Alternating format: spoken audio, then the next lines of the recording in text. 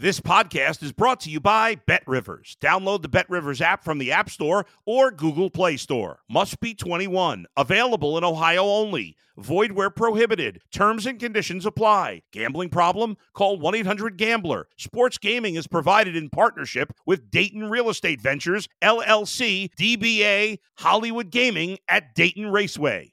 If you're a tennis fan, you'll love Betting Weekly Game Bet Match on the BetRivers Network. Whether you're a bettor or just love tennis, you'll enjoy the in-depth analysis each week of the tennis calendar. Subscribe to Game Bet Match today from your favorite podcast provider. You're listening to Sports Bettor's Paradise on the BetRivers Network. All right, Jimmy out along with Bruce Marshall. Bruce Marshall of VegasInsider.com, CBSSportsLot.com, BAMSports.net, the professor of props, fresh off of a 3-0 week. He's got his MLB hat on for a reason, man. Sweeping the board last week has been a theme in the postseason this year as well.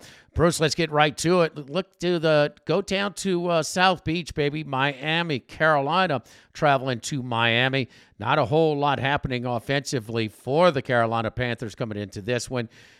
Rookie quarterback, suspect offensive line, limited wide receivers, limited running backs, but maybe you're looking at a total here. Adam Thielen is the wide receiver that catches your attention. What you got cooking there? Yeah, by the way, friends and relatives in Philadelphia who watch, so I sort of have to wear this. Oh, BS, today. Bruce, you bandwagon it. We got it. Well, that too, yeah. Yeah, okay, I'm going against one of my vows here, which I may have made on the show here a few weeks ago, that I wouldn't be looking at anybody over on Carolina. But let's just look at this for a second. If there is one guy we can take a chance with on a prop to go over, it might be Adam Thielen. Now, Bryce, we know he struggled, although the numbers got a little bit better last week, and I think we can expect slow growth on the learning curve as the season progresses here for him. But rather clearly, Thielen has emerged as his top target. He's targeted Thielen 35 times over the last 3 weeks, and he's had 29 completions to Thielen. Over 300 yards worth of catches as well, 2 times over 100 yards in the last 3 games. He's obviously become his number one target.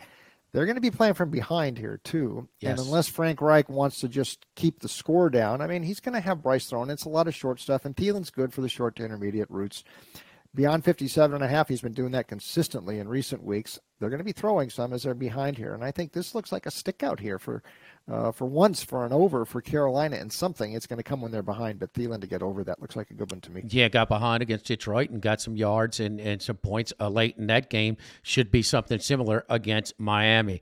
Let's go to New York and talk about the Jets after their sort of personal win against Sean Payton and the Denver Broncos. Breece Hall looks 100% healthy. That long touchdown run after that knee surgery from a year ago. Against Philadelphia, at home against New York, you're looking at the receiving yardage for Breece Hall, which is 13.5. Yeah, sometimes, we try to find some of these running backs and these receiving numbers that are pretty small. We've had some success with James Cook out of Buffalo the last couple of weeks.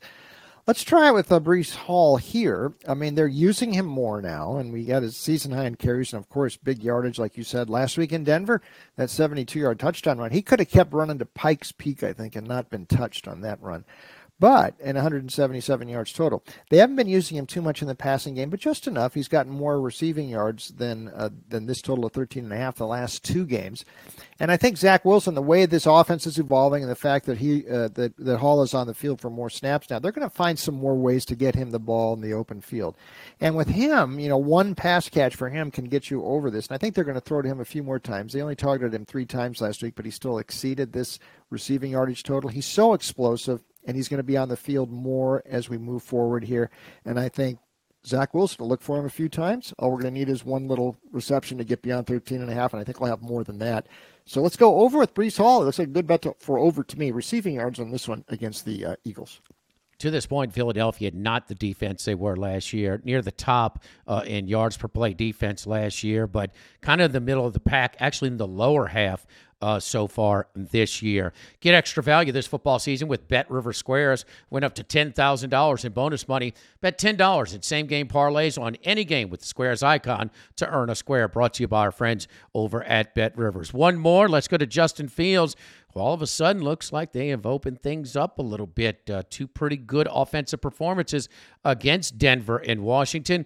His passing total is at 193.5, hosting the Minnesota Vikings. Yeah, this is surprising me that it's so low here because he's passed for 200 yards or more in 4 of his first 5 starts, and the last 2 way over that. I mean, he's had 2 really good games in a row, 8 combined TD passes against Denver, and then last week against Washington, he threw for over 335 against Washington, almost 300 yards against Denver. That's way beyond this number. 193.5. DJ Moore, of course, has become a big threat for him.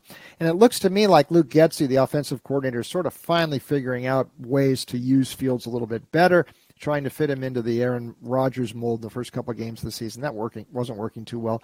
Get him on the move. He's got a good arm, and the offense suddenly looks kind of dynamic here. He's had some great. I also, we mentioned the last 2 games. He also had 16 straight completions to start that game against Denver.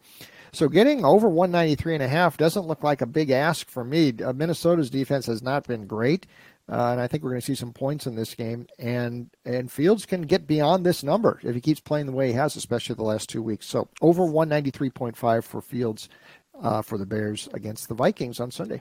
There you go. 3 more picks for the Professor of Props after a 3-0 week last week. Let's keep it going. For Bruce Marshall, I'm Jimmy Ott here in the Sports Bettor's Paradise on the Bet Rivers Network.